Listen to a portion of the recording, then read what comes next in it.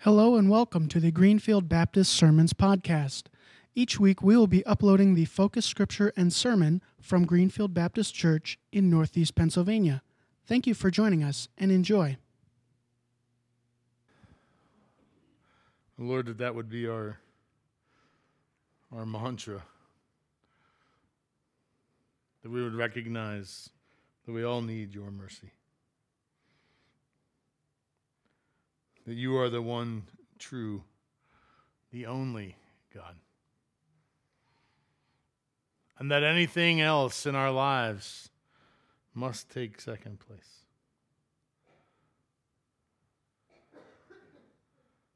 Lord, as we look at your word this morning, I pray that what we hear is your voice in our ears and our minds. That your words ring true and challenge us to change. And Lord, I pray that we don't stop at hearing, but we continue by doing. That we make attempts and efforts to make changes that need to be made in our lives. That we grow closer to you. That we become sanctified. Lord, help us to be leaders in the circles we run. Lord, we pray for those who were discussed. We thank you for the praises, and we pray for those, Lord, who are hurting. And so, Lord, we ask that you would cover them as well with your mercy. Thank you, Lord, for your love, your care. In your name we pray. Amen. You may be seated. And if you're little, you can run. Yeah. That's not you, Bobby. You're not little. I know.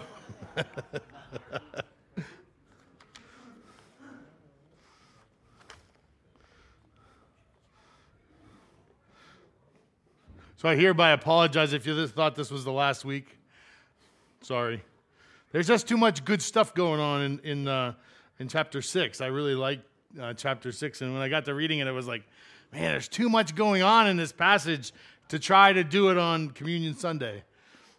There's just too much going on. And we have been talking a lot about godly leadership, what leadership looks like, the way God would have us to lead. And we started this conversation back at the beginning of January for a reason. We have people coming on boards who this is their first official month of being on a board, and some are beginning to lead, some are re-upping, some of us have been on boards or in leadership roles for a while. But there's all these opportunities to help us, and Timothy hears all this from Paul, ways that we can help be better leaders. There's so much in it, I felt like it would be not fair to just gloss over some of what was going on there.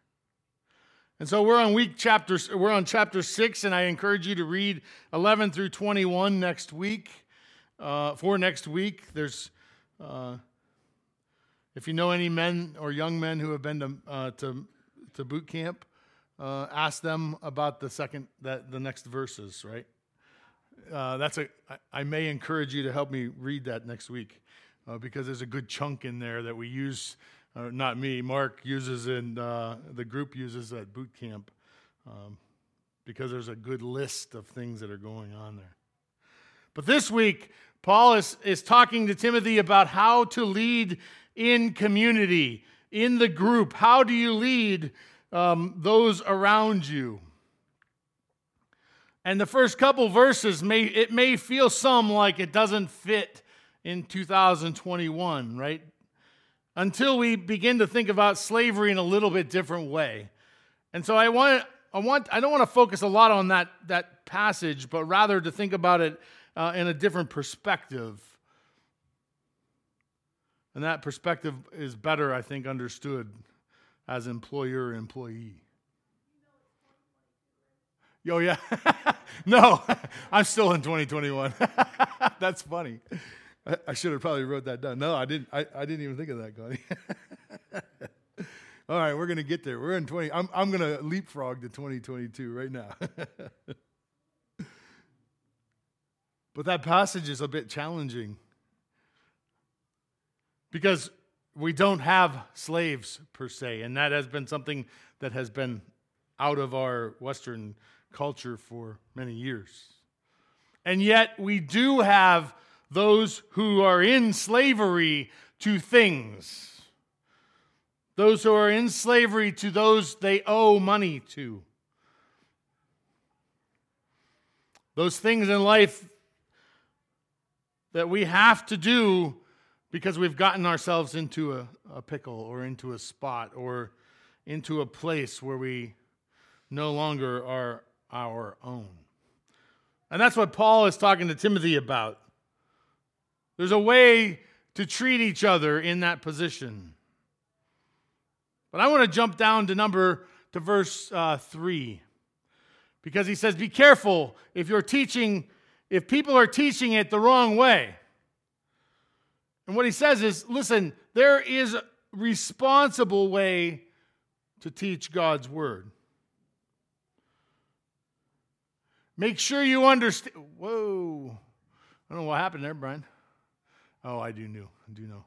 Tell her we don't want to do that update. Thank you, Brian. Good catch. It says verse 3 and 4, if anyone teaches otherwise, he does not consent to wholesome words, even the words of the Lord Jesus Christ, and to the doctrine which accords with godliness. He is proud, knowing nothing. So we have to ask ourselves about our leaders. And as leaders, what are we using as our guide? What is it that we use to teach others with? Are we using the understanding we got when we were growing up that our parents taught us?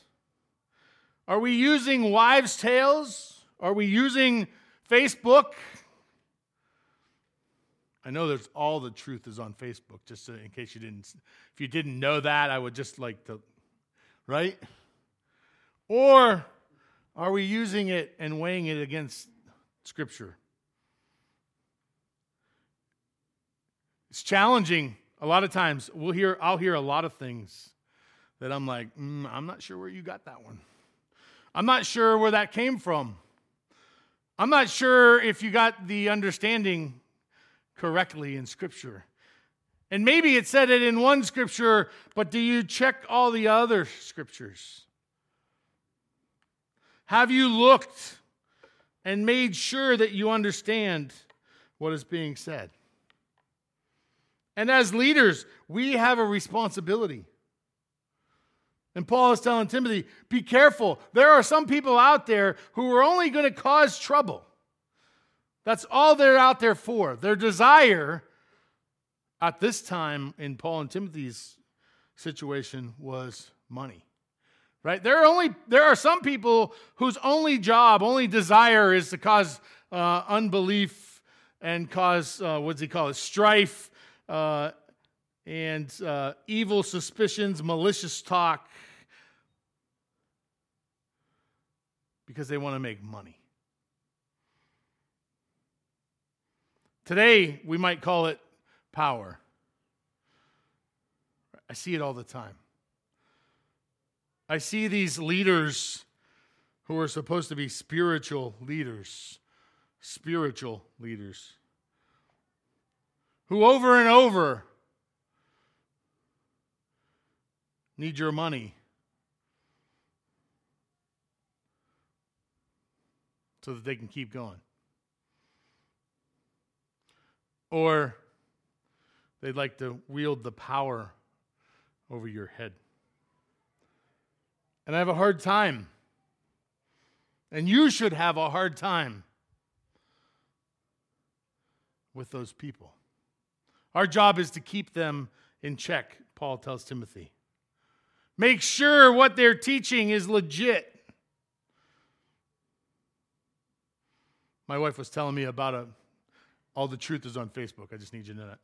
My wife was telling me about someone that she knows on Facebook who 20 years ago said, yes, they were a believer in Christ. I think the comment was, I was a believer before you were born. Who now posts on their Facebook that God is almighty and Jesus is not.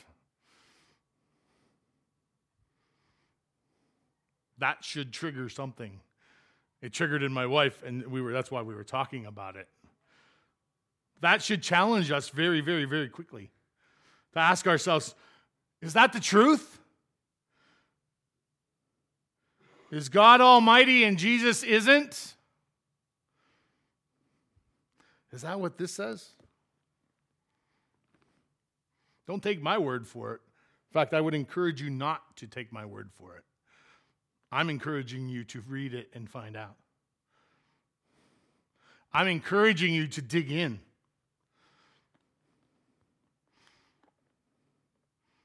There are those whose goal is power. There are those whose goal is money. And Paul says, be very careful about those people. Be very careful who you put in leadership roles, because those are the people who will divide, who will tear apart.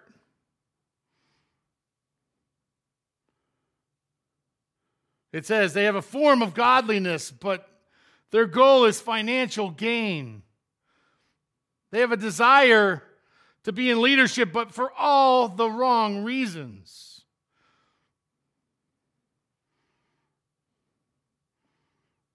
It speaks volumes to me that I think our leadership, you should take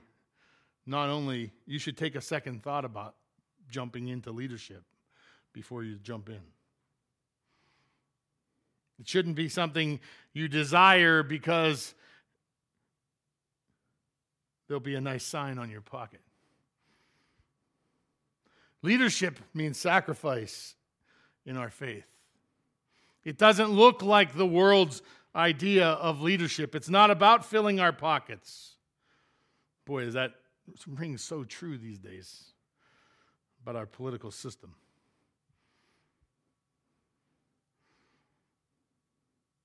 Leadership should look the opposite. It's going to cost us. It's going to force us to look at life differently. It's going to force us not to make decisions for ourselves, but rather for the good of the order, for each one of us as a group, over what Dan wants, or what a deacon wants, or a trustee wants, or missions wants, or Christian Ed wants. We look at it from a different perspective. What does the church at Greenfield need? What is best for us moving forward? That's responsible. It reflects contentment. Are you content where you are? Did you see what Paul's requirements for contentment were? Y'all have passed. Did you see this? Did you see what his requirements were in that passage? Food and clothing. Everybody's got clothes. Thank you.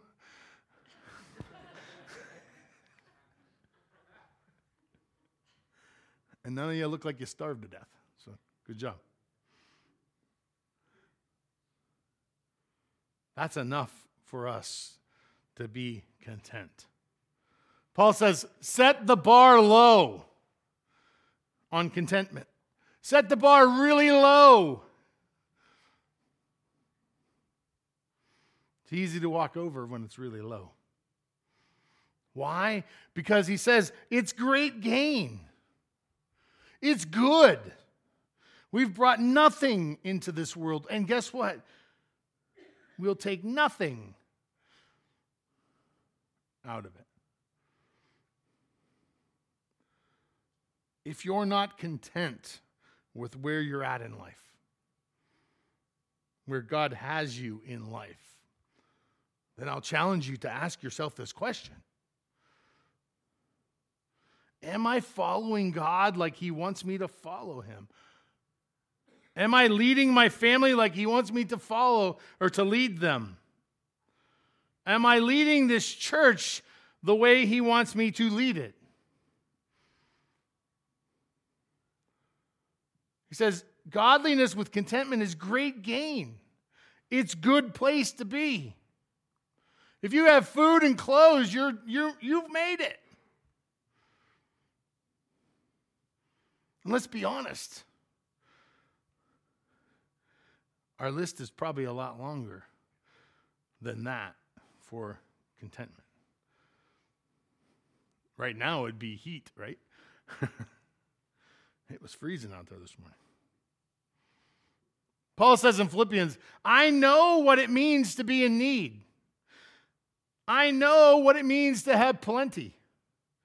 I've learned the secret of being content in every and any situation. Well-fed or hungry, whether living in plenty or in want. If you keep reading, the secret's there. I'm not telling you. Give you something to read. Read Philippians chapter 4. Read Philippians. Philippians is a great book for a great reason. It's so encouraging. If you're feeling discouraged, if the darkness of February, as Mark was talking about this morning, and the less light and just feeling trapped in some ways, read Philippians. It's 4 chapters. It's small. You can read it easily. It's one of the most encouraging books in Scripture. It's Paul encouraging the church to keep going, to look forward. It's a great book. See, the world tells us he who dies with the most toys. Well, this is not what they tell us, right? Did you ever see that shirt? He who dies with the most toys wins. The reality is, he who dies with the most toys still dies. Those toys won't make us.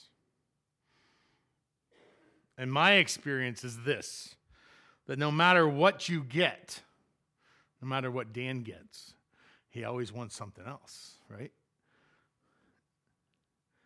If I get a nice car, I want a little nicer car. I always jokingly say the next Challenger will have a Hemi and be a 6-speed standard. So my wife doesn't want to drive it anyway, so I might as well burn off the tires by myself. Seems like a reasonable idea, right?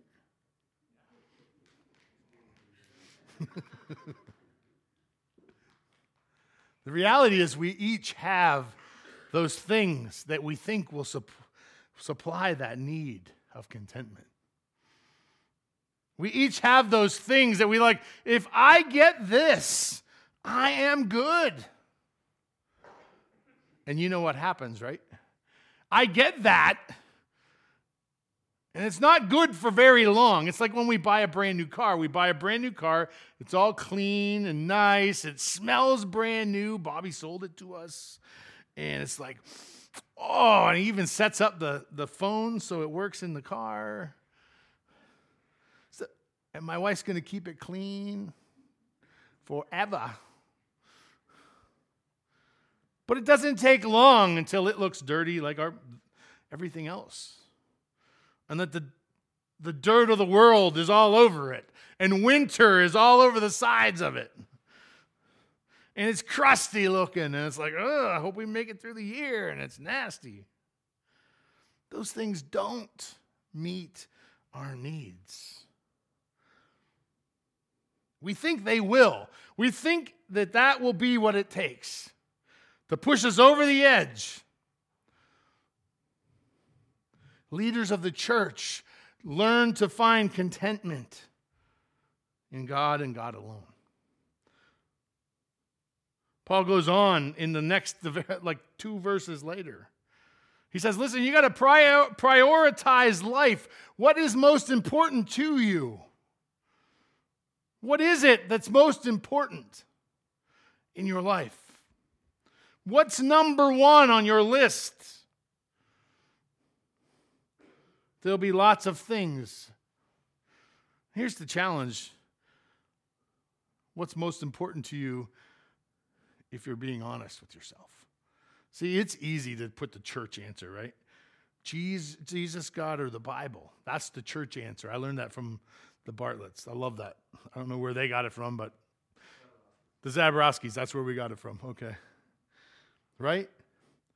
It's easy to say God, Jesus, and the Bible. That's obviously number 1, 2, and 3. But let's be honest. Is that really what's 1, 2, and 3? Is that really how our life is lived out? See, because a lot of times we're just not real honest with ourselves.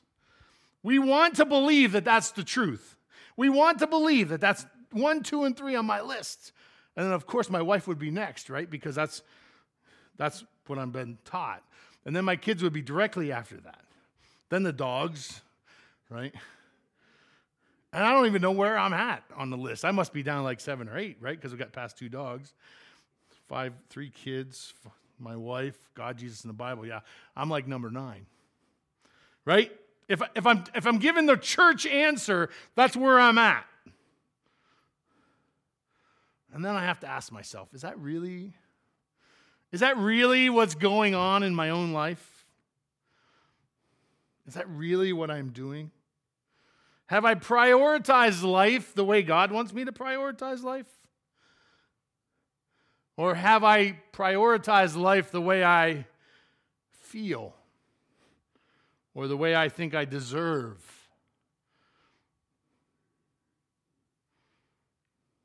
And how am I prioritizing my life?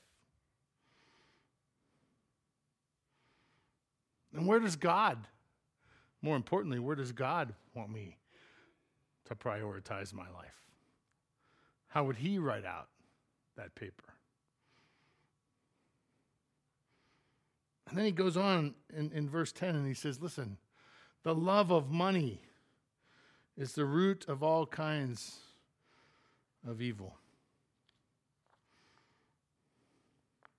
You probably have heard this scripture misspoken many times, right? I bet you've heard money is the root of all evil. It says the love of money. Feeling better now? Everybody's starting to feel, yeah. I feel a little better because I don't love it. I got to have it, right? I need it, but I don't love money. I don't love money, right? Someone needs it, I'll give it to them. As I'm squeezing my wallet to get $1 out of there. Even if we're not that way, let's just be honest. Money is very cozy and comforting, is it not? Sure it is. It makes us feel a whole lot more comfortable, does it not?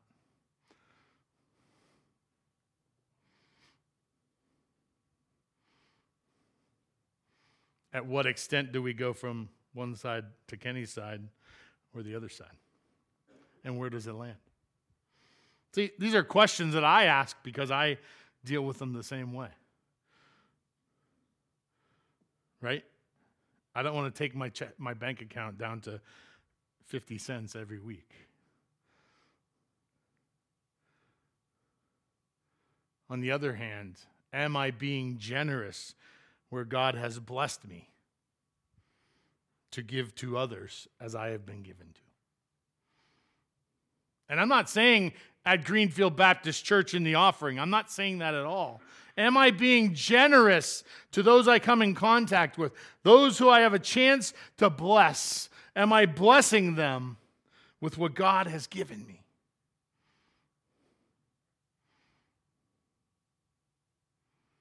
Do I love money so much that I can't give it away to someone who has a need? Man, it's gotten really quiet in here. Amazing. Pretty sure every one of us could learn to be more giving in that way. Have we got stuck in the rat race?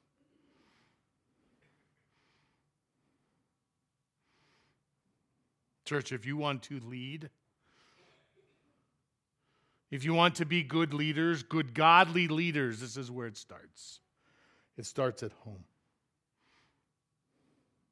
I would love to tell you that I have it all figured out. And I probably could coerce my wife if I gave her money to say that that was true, right?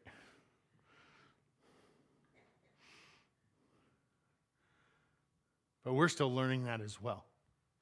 We are still working on understanding what good, godly leadership looks like at home. Don't kid yourself in thinking that you have it all figured out. It's a process that continues as we continue to grow closer to God. Do you guys remember, any of you who have been married, do you remember the nice triangle that some pastor told you about a long time ago? It's like you're here and your wife is here and God is here, right? And as long as you continue to grow closer to God, you will automatically grow. And I think the triangle might look like, like maybe the lines shouldn't be, because they're probably not straight, right? Because we don't always grow the same at the same pace or at the same angle, and our triangle will be a big mess. But the reality is that we don't get to the top until we're done. And so we like to think that in the first 5 years we get all the way within an inch, right? The reality is it's probably about this. An inch is probably at the bottom.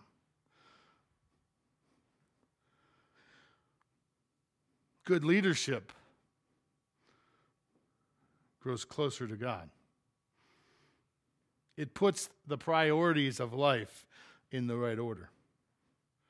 It helps us to see where God is working and to grow closer. I want to tell you a story, not because, I pretty much lay it on the line anyway. But a year ago, January, I went to a retreat, and you might have heard the story before, but I went to a retreat, a hunting retreat, where it was laid on my heart, 30 years of marriage in, that I needed to pray with my wife. 30 years.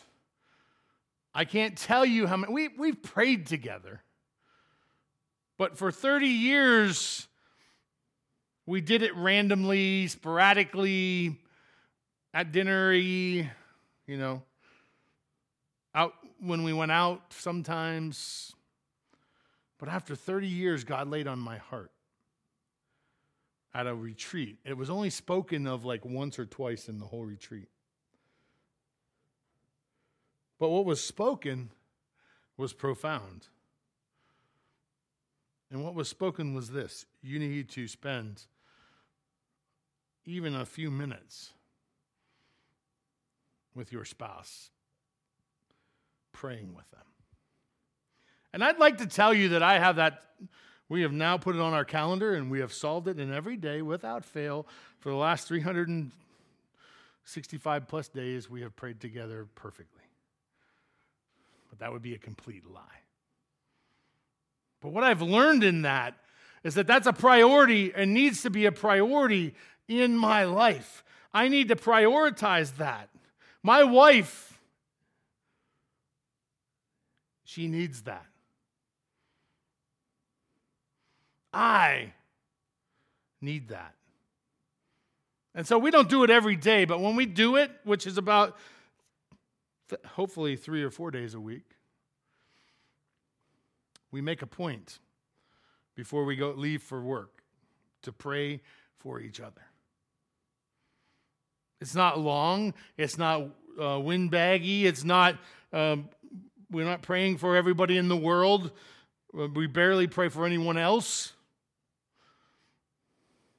We pray that each other would have the day God has put on their heart. That each one of us would recognize God's hand in our life. That each one of us would be safe. And that we would come back together again. That God would bless our day in ministry, whatever that looks like. My challenge for you guys is to lead your family. Lead your family like the men of God you are called to be. All too often, it's easy to let our wives take the reins. It's all too easy. She wants to be in charge anyway, so let her do it. Doesn't mean we lord it over them, but rather we work with them. We show them with sacrifice what it looks like to lead our families. We show them what our priorities are. That God is number one in our life. That's most important to us.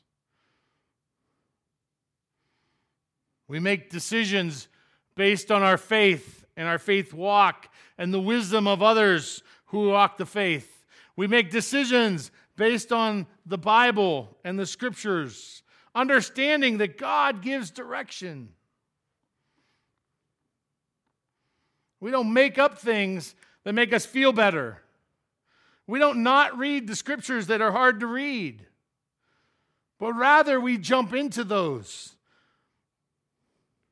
We admit that we don't have it all figured out. And we lead our families like God would have us lead them.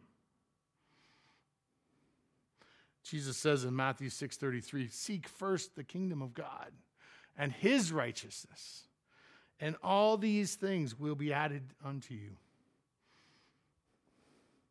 The unto must be the King James. That's the Dan version mixed with NIV and King James and all those pieces, right? Seek first the kingdom of God. If you seek the kingdom of God first, you will lead in a healthy way. If you don't, you won't. There's no way to lead the way God would have you lead if you're not a believer. There's no way. If you don't have the Holy Spirit inside of you, leading your every move, there's no way you can lead the way God would have you lead. You have to admit that you're a sinner, that you don't have it figured out. Sometimes that's where we get stuck. Well, I'm not all bad. I'm not all bad. No, Scripture says we're all bad. We are all bad. We will not make it. We don't have a leg to stand on. We have to believe that Jesus is the Lord of our life, that he is the only perfection in this world, that he lived the perfect life, he died on the cross, he rose again, and that his blood was enough for me. And then we have to call upon his name. And all that means is asking him to be a part of our life and allowing him to work in our life. Allowing him to make the changes. See, what happens is sometimes we call upon his name and then we're like, okay, I'll call upon your name, but I only need you to take care of this problem right here. I got some issues here in my family. My marriage is a mess. I don't really want you to take care of anything else. I got work covered. Family, I got that covered, but I need you to take care of my wife. I need you to fix her. No, it's call upon his name and let him work in those areas of your life that need changed. Allow him to change your life from the inside out. That's not instant. We see an instant changes sometimes in some people in some places. But it takes time to be sanctified by God. Can he take things away in a heartbeat? Absolutely. I've seen him take away addiction from people like that. And sometimes he walks them through the path, the struggles of walking through getting rid of addiction or brokenness or broken relationships. It's not our call, it's his call. If you haven't made that decision, it's the very best decision you can make in your life. Admit you're a sinner, believe that Jesus Christ is Lord, and call upon his name. If you haven't done that and you'd like to do that, I want to encourage you this morning as we get prepared to sing. We stand up. I'll be up front. I'd love to pray with you this morning about your salvation, about where eternity rests for you.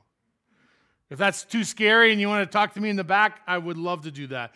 Anyone else? There are the praise team, or there are lots of leaders around.